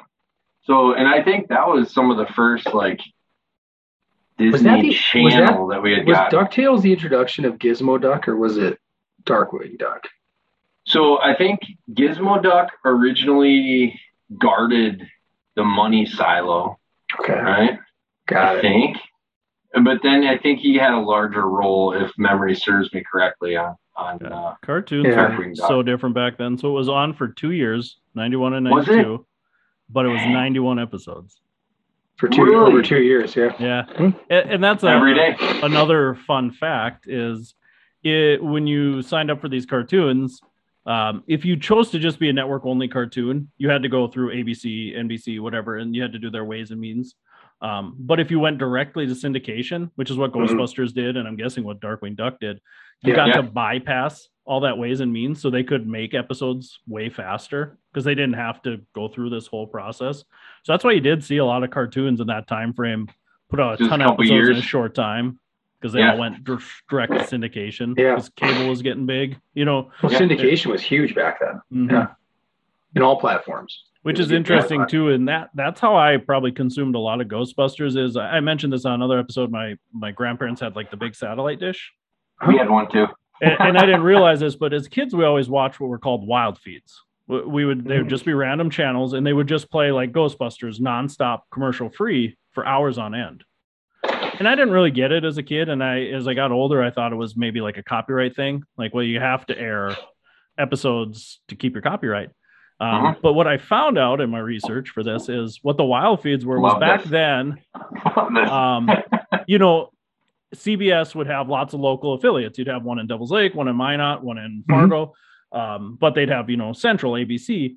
And what they found was it was too expensive to ship because they had to ship physical tapes typically to places if you're going to watch a show. Okay, so what they would do is they would put these wild feeds on the satellite and the stations would record them. Tape them off of it? They would tape them off the satellite because if you want, that's why they're commercial free is you'll find 10-second blanks on those wild feeds. Oh, yeah. Yep. And that's where the station then would split it apart and put a commercial in. Pause for station identification. I didn't realize that as a kid, so that was cool. So I was watching Ghostbusters before it was even airing live on the networks. Oh, interesting. You were underground before underground syndication. There were certain shows that still, like a Dallas would still deliver their episodes because it was, the spoilers and they didn't want people to sneak them off the wild feeds. I mean, that's still illegal to record them and put them, but especially mid 90s when they started, with the internet craze, people were starting to record them and put them on the internet. Mm-hmm. So then they had was kind of the end of wild feeds, and they went to digital feeds and stuff. But another fun story. Wow, that is a great fact. We have tapped into Casey's passion project. Wild feeds. I knew this was going to be big. Big break into syndication. We could go on a rabbit trail into syndication discussion too, because that was kind of the rebirth of a lot of television sitcoms and stuff in Second Life. Oh yeah. But I'm going to jump into my number 3. It's already been said. Fine. Casey did a great job of deconstructing it, but mine was the real Ghostbusters. Legitimately spooky. You hit the nail on the head. It's so funny that you said those two villains, because I think the Boogeyman had 2 episodes. I think they devoted to him at different times. I think he came back at one point. Such an awesome villain. And it was. What about the Boogeyman had like the hoof feet. Yep. But there's a better villain. It was like the Grundle. Do you remember Grundle who turned the kid into he was trying to create another Grundle by turning the kid. And that episode was so fantastic. One of the creepiest episodes. So the head writer on that episode, he typically, if you follow the first 2 seasons, he did about 25 episodes, wrote 25 episodes in the first 2 seasons. They're typically some of the better ones. So when they went with this company that came in and said, you got to make this more kid-friendly, we can't have all this scary stuff, he quit. And then season 3, the ratings tanked. And they actually called that writer back and said, we need you to come in and try to save this show. Naturally. And he was like, well, I'm not going to follow any of the rules. And they went back and forth. And that was the only episode he wrote in season 3 was that episode. And then they went. It was that late in the show? Yep, and that has a way different tone than the rest of that season because that's one of the darker episodes. Yeah. And then they ended up bulking on changing all the things that this company had said. So that was the only one he did in that season. But it's by far the best episode in that season. Yeah, great stuff. You hit it. We already dissected it a little bit, but they give a chance on the television format, even if it's cartoon, it gave every character a little life, a little something to grow with. There's also a funky one where I remember this sticks out, where they were eating potato chips, but the potato chips had a mutagen in them, and that wasn't good either. I mean, it was all over the place, but really a good show. The episode where they went into like Walt Fleischman was like the Walt Disney character, and he was in like stuck in the cartoon world, and they have to go in with all these cartoon characters and save him. That's a great episode. I was such a massive Ghostbusters fan the way it was in the movies, so I couldn't get enough of it when it came out on cartoon stuff like that. But it wasn't. I remember it was on some type of channel we did not routinely get. So I would guess I was in the same boat. Between. If it wasn't for the satellite, I probably wouldn't. You didn't have the wild feeds. Yeah, you needed the wild feeds. I remember, I can still distinctly remember staying at a hotel in Bismarck as a kid and like watching an episode just cheesing because I was so happy I was able to do that, But I do remember like the Sam Hain episodes. I remember them airing them on network on Halloween in the evening, like being a big deal because as a kid, I put it on. It was like the one thing I put on my calendar. 7 o'clock. And it had a lot of roots. I mean, I'm sure you know this better than me, but it's still like a lot of the roots were like rooted in real mythology. I mean, they had like the whole story of Sam Sawain was really like, true to the Irish like mythology of it. And they did. Darn Bugger kept wanting Slimer. I mean, he should have just left Slimer alone. They had a lot of cool mythology. I mean, they did some Cthulhu stuff on there. They did a lot of different, they did even some Christian stuff with, breaking the seals and the end of the world. They had an episode about that. I mean, they some pretty heavy stuff, They did 4 Horsemen of Apocalypse, and there was a lot of stuff that was not off. Makes me want to go back and rewatch with my kids. Oh, load it up, man! You can get it on DVD cheap or get Amazon the wild Prime. feed. Get the wild. Oh, I'm on it. All right. What's your number? We watched them all in one weekend. My number 3. 1992 to 1995. This show is phenomenal. Changed how I viewed cartoons as a kiddo, and it's interesting. Like it wasn't like directed at kids at the time. It just felt like it was made for like people who loved film and cinema. It was Batman the Animated Series. Oh yeah, what a great show! Totally blanked on that one. Yeah. Just this dark, gritty. You had like Tim Burton's Batman, which was like a real gritty. You had Frank Miller's comic book Batman, but then this like animated series took that and it like made that the Batman persona. Mark Hamill's Joker is just, I mean, that is the Joker for me. Yep. It introduced Harley Quinn, which is now one of the more famous Batman characters. Yeah. And every episode was like, there was an overarching story, it wasn't a serial deal. Like you kind of follow Batman and these villains would get arrested one episode and 4 or 5 later, they'd get busted out because they were still in prison or in Arkham. It was just cool. And like it humanized the villains too, though. Like not many shows were doing that at that time, but you really got to see like what made the Joker tick over these episodes. And like Two-Face, you got to see that change in him. And it was just cool. Like it just, and they pushed the limits. That was a show where they went back and forth with, the editing committee on what you could show on a kid show and, how intense you could make a kid show. And they let them get away with a lot of it. Like it was very cool. It was, I was a big X-Men guy. The X-Men cartoon was huge for me and I wasn't a Batman guy. But I would say X-Men would probably be 6 on my list, but Batman definitely stands the test of time more than the X-Men cartoon, just based on that storytelling is phenomenal. If you've ever seen it, give a few episodes a shot, not just to like enjoy it, but just to see like, boy, that was such a change in narrative that has now followed through into shows like Samurai Jack and things like that going forward that were really changed how people, the Spider-Mans, the original Teen Titans, not the Go version, just this serious superhero stuff. It was cool. It definitely was animation changing. So number 3. Gosh, you name dropped some things that are kind of making me kick myself a little bit, but just like you, like I didn't have either Batman or X-Men on here because I don't know. I was more of a transient fan then, but I viewed it the same way, like under 12. You should be kicking yourself right now. I am. I'm totally doing it. You weren't 12 at the time that Batman came out. I would have been 92, right around. 95? It came out like 92, wasn't it? Yep, 92 to 95. Yeah, so I would have. Okay, so I would have been 10, but kind of on That's the prime. tail end. In your prime. Yeah, but it didn't hit with me. It didn't stick as quite as much. I had to go to my grandparents to watch it because that was a Fox show. But that Fox run was so solid. That was X-Men. It was a good show. I remember that was X-Men and Batman back to back. Yep. And X-Men was really solid. X-Men had some awesome stories in there. Best theme song. All right. Is it better than Captain Planet? He's a hero. I forgot about it. Gotta take pollution down to zero. No, I was gonna say they're Pinky and the Brain. They're Pinky and the Brain. One is a genius, the other's insane. They're laboratory mice. Their genes have been spliced. This is your number 2. This is Pinky and the Brain. This is my number 2.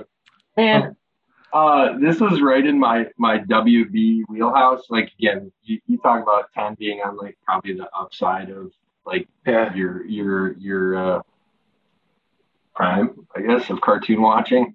This was right in the middle of mine, like 8, 9 years old. And right, like I didn't remember this piece, and like I was looking up some stuff, and I'm like, that was definitely one of my jams. But like I always remembered the Pinky, are you pondering what I'm pondering? and then Pinky would always come with like, I think so, Brain. But you know, like that was his lean in, right? Like, yeah. If they called them sad meals, kids wouldn't buy them, right? Like just always had some freaking drop in there that it's like, you know, obviously he's like he's on the cusp of taking over the world, and Pinky's just in his own world. So and I definitely said Narf for a while in my younger years. I mean, like, I don't know, it was just a good gig. Again, hit in that like 2-hour time zone of happiness from like, whether it was 2:30 to 4:30 or 3 to 5 or whatever it was. But it's my number 2, Pinky and the Brain. Yeah, all that stuff kind of has its origins in like of Mice and Men too. Yeah. Like the big dumb friend, and then the really smart guy who's always got a plan, you know. And he always had a plan. Never really worked. And that's been used a lot in different cartoons over the years. And you know, South Park's lampooned it really, really well too. With, you know, even the same exact concept with Nathan and then his sidekick Nimsy, who's always getting him in trouble. Nimsy. But that's a whole other very offensive approach to it. It's on South Park, so it's considering not Nathan has offensive. Down syndrome and he's super genius, but bad guy. Okay, my number 2 is He-Man and the Masters of the Universe. I believe from 83 to like 85. I think it only truly ran like 2 seasons in its original run. Maybe that was his total run. But awesome show. Again, based on like my early childhood memories, and then just being able to rewatch these things on VHS like we did repeatedly. It might have only been like the same 6 or 7 episodes. Man, we had those things memorized. Loved the hell out of them. Great villain. Skeletor is a great villain. Easy one. You want to try it one more time? Jeremy. He-Man. It's good. Damn you, merman. Better than your Cobra Commander. I that's don't want to crap on your Cobra Commander, but Skeletor's solid. Crap away. I've been perfecting the Skeletor one for many years. My kids just love that one too. But Adam was Prince of Eternia. His faithful cat Cringer was just needed that extra, you know, oomph to become Battle Cat, and then he was a badass. But yeah, the whole cast of characters perfect for a toy line. Interestingly, we had very few of the He-Man toys, but the ones we had, God, we loved them to death. I think my brother had a Skeletor. I had a He-Man. Well, he had Skeletor and Panther, and then I had He-Man and Battle Cat, and it was just like it was on. That Panther though had like a felt to it, or it was a felt. It got so felt. What is that, velvet? It was so disgusting after about 2 or 3 years of playing with it. Yeah, it all rub off most of it. But they didn't do that with Battle Cat. You get plastic. Yeah. Fun fact: I still have Moss Man in one of our plants here in the house. Oh yeah. You want to talk about a gross toy? Moss Man has collected a lot of filth in 30 some years. I believe that. Yeah. My wife, she was very disgusted by him when I found him at my farm. I'm like, look, it's Moss Man. She's like, that is gross. I'm like, oh, you should see Panther. Yeah. But awesome show. As I said, super great. You think this is bad? Yeah. Skeletor had his sidekicks. You had Merman. You had you had Cyclops. You had Merman. Evelyn. I mean, Merman. Merman.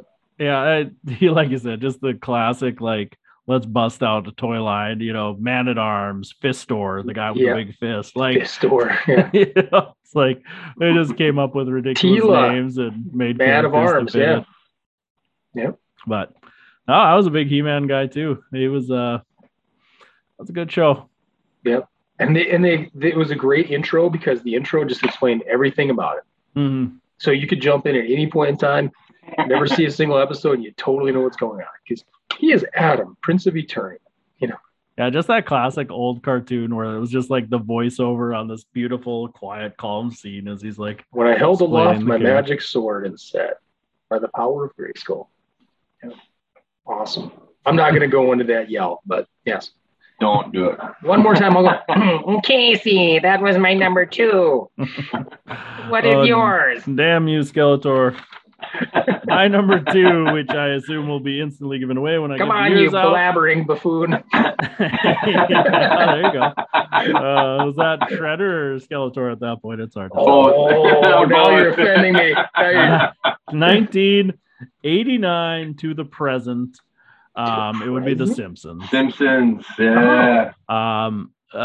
Again, we didn't get Fox, so actually one of my dad's friends recorded it on VHS for me and would bring me a season at a time, and I would just digest it. Had it on VHS, and I'd watch all the time. Those first couple years of The Simpsons, probably the first 10 seasons of The Simpsons, is really good storytelling. I mean, it was funny. As a kid, you like Bart. You get a little older, you start to like Homer. And then you get to be a grown adult and you just love all the characters, and you can appreciate the cast of characters they've built over 34 years or whatever it is now. And then as I got older, we finally got a satellite dish past this, but I would come home every day, and that magical 3:30 time, I think it was on, and I'd pop the VHS in and I would record every episode. And I had the Simpsons guide book, which had every episode and the description and the air date. And so I made a piece of paper with every episode I recorded, because it was on syndication, so it wasn't in order, so I'd have to find it. And I'd write down a description of every episode, and I had it all, and I'd share it with my buddies. And it was just cool. It's good memories, great stories. That's another show where I could tell you a ton of good episodes that really stuck out in my mind. Every Treehouse of Horror. Oh yeah, they were awesome. If I remember the first time I saw Treehouse of Horror, I was probably 5, 6. And I was I didn't understand that you could do one-off episodes like that. Mm-hmm. I was they've killed Homer. What's happening? The series is over. And then the next week they're that's just kidding. Just kidding. Yeah, it didn't really. That became the Treehouse of Horror became an event for me and my friends every year. We were so excited to see what they do. Yeah, which movies they would, because they were always spoofing a movie. Oh yeah, the Gremlin on the school bus one always sticks out in my mind because Twilight Zone. Yeah, for whatever reason, again, Nick, you could probably echo this. We watched a lot of movies we shouldn't have when we were kids, and the Twilight Zone movie was a big one we watched. So I was very familiar with the source material for that. So I love that episode. Yeah, they did. They did a ton of The Shining. That was a big one. It felt like they devoted almost a whole episode to that, but I'm sure it was just one segment of it. Yeah, that one was good. The one where the janitor does the Friday the 13th, where he is on fire, and he comes into the PTA meeting, and they're have a seat, Willie. He's he sits down and waits. Sits down on the chair on fire. But generally, that's kind of creepy episode though too. Because he goes around he does kill all the kids. Yeah, I mean, yeah. It was awesome though. Maggie good choice. The bagpipes with her pacifier, and he explodes. Oh yeah, that's right. Because he turns into like a giant spider or something, right? thing. Yeah. So yeah, that's my number 2, Simpsons. Solid. And it's funny, like I felt like I watched that show forever. I probably watched the first 15 seasons of it. So like I haven't even seen half of the episodes of The Simpsons. Yeah. That's crazy to think. When you said present, I was like, what's he talking about? Then when you dropped The Simpsons, like, yeah, that's right. They're still going. It's wild. Yeah, I think the next episode, the next Treehouse of Horrors is like episode 666. Whoa. So eat my shorts. Eat my shorts. Cowabunga, dude. Do the Bart man. Yeah. That was also a good video game. No. You didn't like it? Oh, the arcade one was solid. Come on, it was at every hotel in the world. No. We'll agree. There's no NBA Jam. No we'll NBA Jam. Let's no talk. He's on fire. We'll talk top 5 arcade game list someday. We will. Yeah. Go ahead, Jeremy. Let's hear your top dog. Do you guys have a favorite comic book character of all time? Have we talked about this? I don't know if we've talked specifically. I've said how garbage Superman is. Yeah, he is garbage. Yeah, totally. We had garbage. to have read the comic, like based on comic reading specifically. No. I would just say whether it's DC or Marvel. Nick, I feel like you'd be like a Wolverine guy. Is like that. Yeah, if I was there's some awesome Wolverine stuff out there. Yeah. I'd probably go Nightcrawler. Oddly enough, really big Nightcrawler guy. Yeah. Wow. I always thought it was cool. He likes the Germans. For me, it's like I would say like longevity wise, it's been Batman. Okay. Like we used to watch on TV Land, like the old like Adam West. Kapowie! Yep. Shablammy! Yeah, we had some of those on VHS as I was a kid too. Take me to TV Land. But no, anyways, that's my segue into my number one. My number one is actually the Batman the animated series.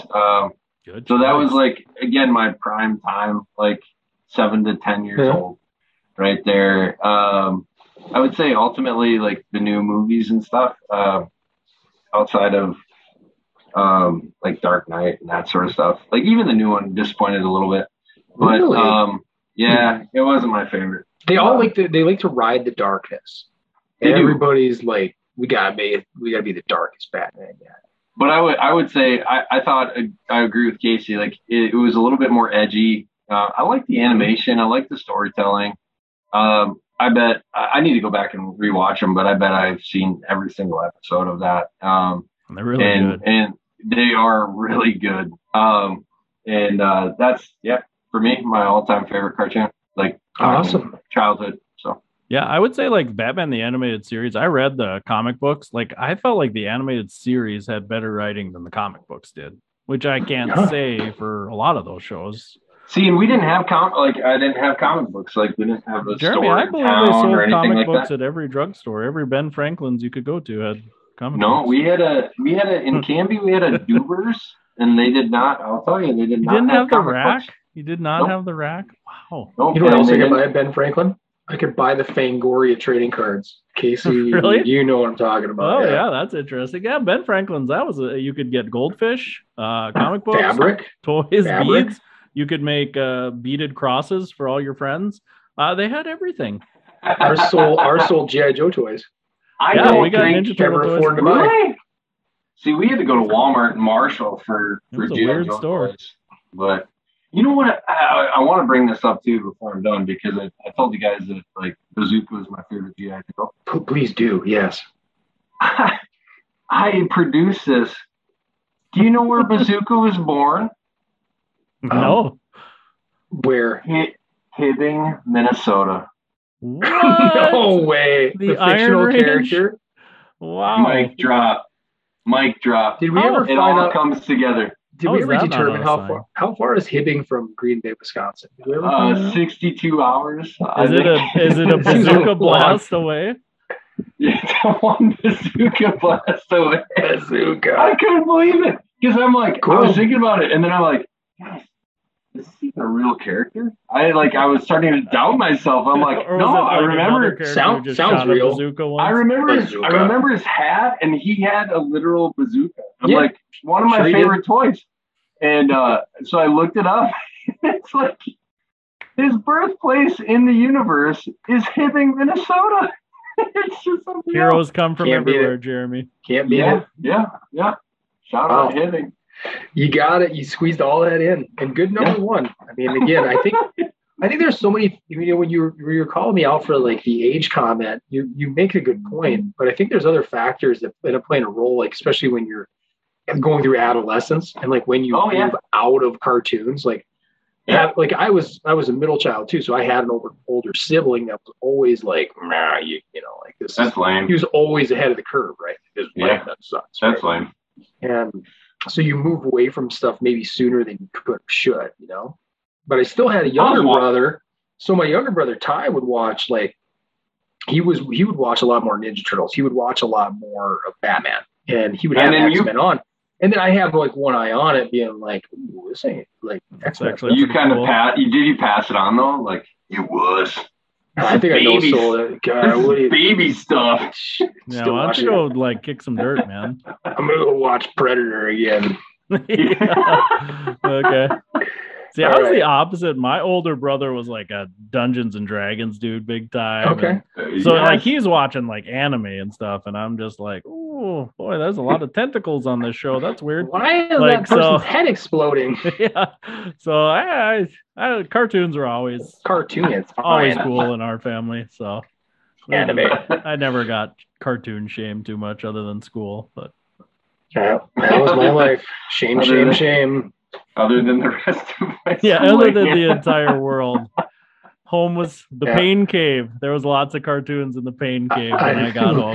Living in my pain cave without my secret love for cartoons and glam metal. Yeah. My brother, when I was getting like Motley Crue's Dr. Feelgood, I remember being so excited to show my brother, like, yeah, look at this, got this. And he's like, they suck. I'm listening to Metallica and Slayer. It's like, what? What? All right. The devil's music. They don't suck. All right. My number one, pretty easy, pretty obvious for me. It was Transformers, Generation 1. Again, based upon a handful of VHS copied cassette tapes that we had.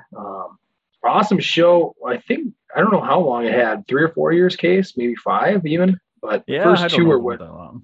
The first I can give you a little Transformers history, right? And I'm sure Casey probably knows this, but first 2 seasons predate the movie. And then the movie was released in 1986, and then they tried to kind of reset the universe a little bit. And again, big cash grab type of move, reestablish a whole other group of characters and stuff like that. So really my Transformers love really begins and ends with those first 2 seasons as well, because they never really hit as hard after the movie came out. They killed off Optimus Prime. And I mean, Optimus Prime was like such the great guy. I mean, he was like such the ultimate hero. And you go and you killed him off, you transition to Hot Rod, and then they tried working in Rodimus Prime. And, it just didn't stick with me. They did like a lot more spacey type stuff after that too, right? Yeah. Like a lot of transporting to and from the home world and stuff. A lot of world jumping. Yeah. I didn't like as much after that either. Plus, again, we didn't have cable. We didn't have the benefit of syndication. So what I was relying on was whatever I could get on our own VHS. And then if we were lucky enough to like rent something at our super stop. Yeah, and I'd have to look at timeline too. When did Dinobots come into the equation? Oh, they were season 1. Okay, because they were the bomb. I was a Grimlock, man. Grimlock was so badass. Sludge. Yeah. I mean, the whole line of characters, and you know what elevates it for sure is my son Gunnar got into Transformers like 2 years ago, and they've had an awesome resurgence. And Walmart in general, if you go through the toy aisle, you'll find a lot of these retro toys. They've retconned them now. Wars, man, those are awesome. They've actually repackaged, like whether it's Transformers.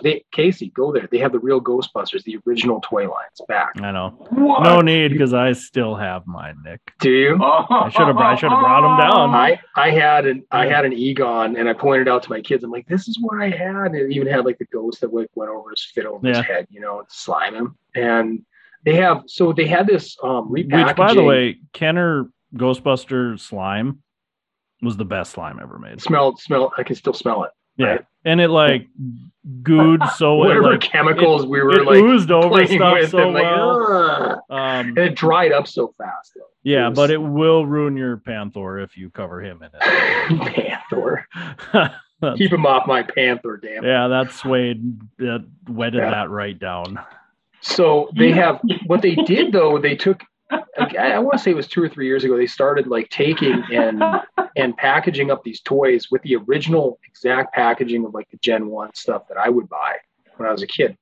So I've bought in Gunner like Optimus Prime, Jazz. Jazz was a great Autobot. He's a Porsche. Bought him Starscream, Megatron. I mean, Megatron's a fantastic villain. Still bummed out you didn't call Jeremy Megatron because he's our Calvin Johnson on the pod here. It was a reach. It was too much reach for me. But Megatron Megatron was a cool villain, but he sucked that he just turned into a big gun. Like I hated that part of him.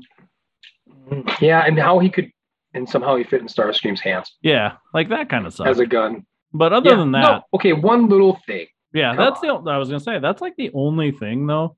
Do you remember the GoBots, like the cheap version of Transformers? Like, I was a huge fan of them. Like they fought these rock guys, like the GoBots versus the rock people. There was GoBots, but there's Mask. Mask was kind of a little bit derivative of Transformers. Yeah. Yep. Much crappier. Yep. Yeah, Transformers was solid. Like I said, that movie, again, as a kid, movie is watching great. Optimus Prime die, you're like, what? One shall stand and one shall fall. And then I believe. Like, but why is it you? Why are you dying? And that's like Orson Welles' last movie, I think. Yes, it was. It was literally also his highest grossing movie, I think. What? I thought it bombed. I thought that's why they ended up shelving G.I. Joe and then releasing it on TV instead of putting it out theatrically. Yeah, and I could be wrong on that. You're right. You're right about Orson Welles. He was Unicron. Yeah, and I think that was his red hot Judd Nelson played Hot Rod. And Nick, you must have loved that soundtrack. Oh my God, so good. That was the cheesiest. Oh, so much Stan Bush on there. Rock soundtrack of all time. Me and my buddies you got the power. Yeah, you got to move. Me and my buddies still sing that when we left. Like, yeah, so cheesy. And plus we were actually watching some Weird Al the other night, and Dare to Be Stupid's on there. Oh yeah, that's a good one. Yeah, but that's my number one, Transformers Generation 1 animated series. Generation 1. Not bad. I was definitely more. I don't know what channel that was on because we did not get a lot of it. Like I felt like it was. I would watch reruns on like USA at my grandma's. Yeah. I don't remember seeing it. Yeah. Honestly, guys, I don't remember watching it on TV ever. I think it was always on a VHS tape.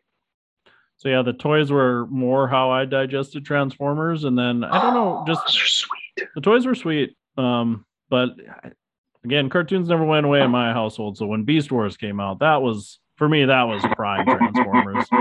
Those toys were badass. And they're good. They're kind of like a puzzle now. I mean, when you open them up, they still have the same instruction thing. They're like, 18 steps to transform him from a car to a robot, and you can figure it out easy. Here you go, Gunner. Here's Mirage, and it keeps him occupied for like 30 minutes before it inevitably becomes, Dad, can you do this for me? It's like a Rubik's Cube. It is. It's a little. It kind of is. Yeah, I think my problem with the Transformers line was, again, you digest it as toys, and I think Optimus Prime was like one of those like too expensive to have toys. So if I couldn't have Optimus Prime, I didn't want any of them. Like, you didn't want a Bumblebee? Yeah, what am I gonna do? Ride around on Bumblebee? I did get a Grimlock at one point, but there was some badass one. Ironhide. I mean, they had some awesome stuff. And I wanted the Constructicon where you put them all together. Devastator, huge guy. But again, that was Devastator. Let's be honest. You had to buy like 6 of them to like put them together. Yeah, it seemed cool. I always saw it on the back. We didn't have that kind of chain. No. No. G.I. Joes were like $7 a pop, and that was like a real special thing, Yeah, because I think some of those G.I. Joe toys had some metal on them back in the day, if I remember correctly, but I could be wrong on that. Yeah.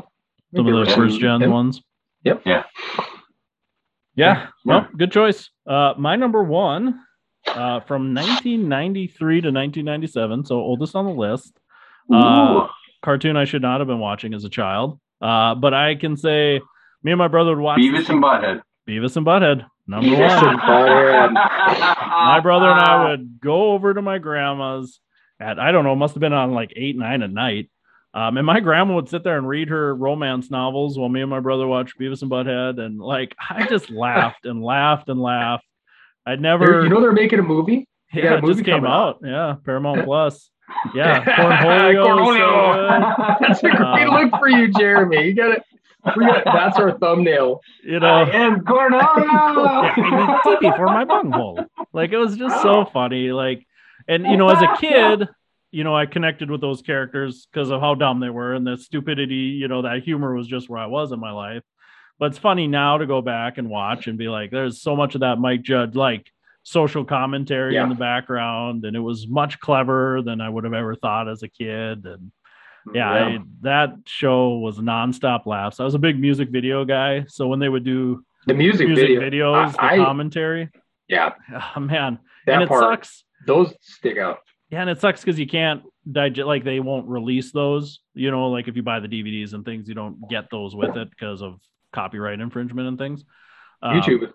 Yeah, I assume you could go on YouTube and watch them, but like those were so funny. Those were the best parts of it because he kind of smartens Beavis and Butthead up a little on there and really gets into some commentary about it. And sometimes it's dumb, but like it's pretty good commentary on the videos. And I don't know, Beavis and Butthead, man, it's fun. Loved every episode of that thing. I watched. They used to do the Maranathons where they'd have like 8 hours of Beavis and Butthead, and me and my brother would just sit at my grandma's and watch that nonstop every episode.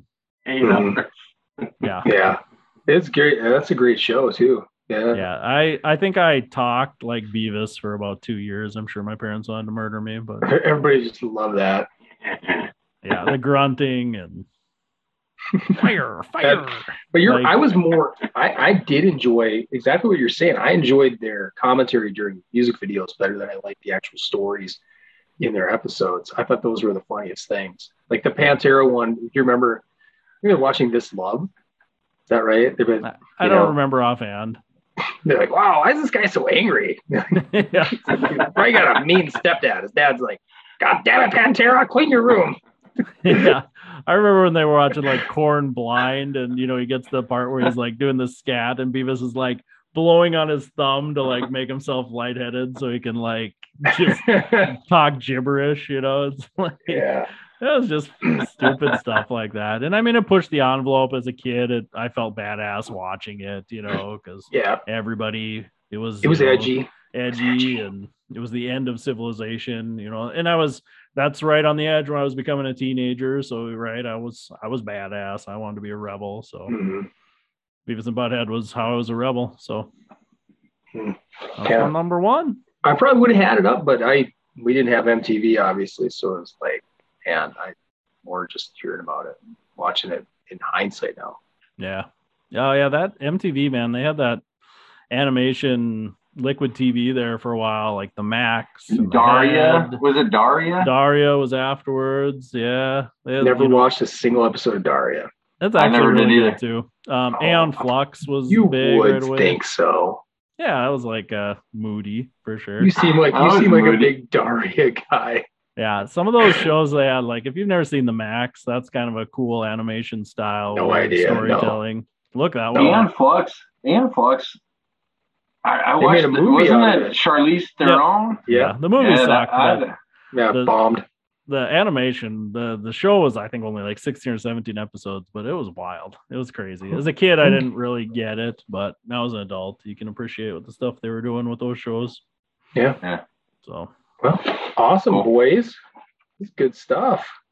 Yeah, it was a fun list. Did Episode it. 25. 25.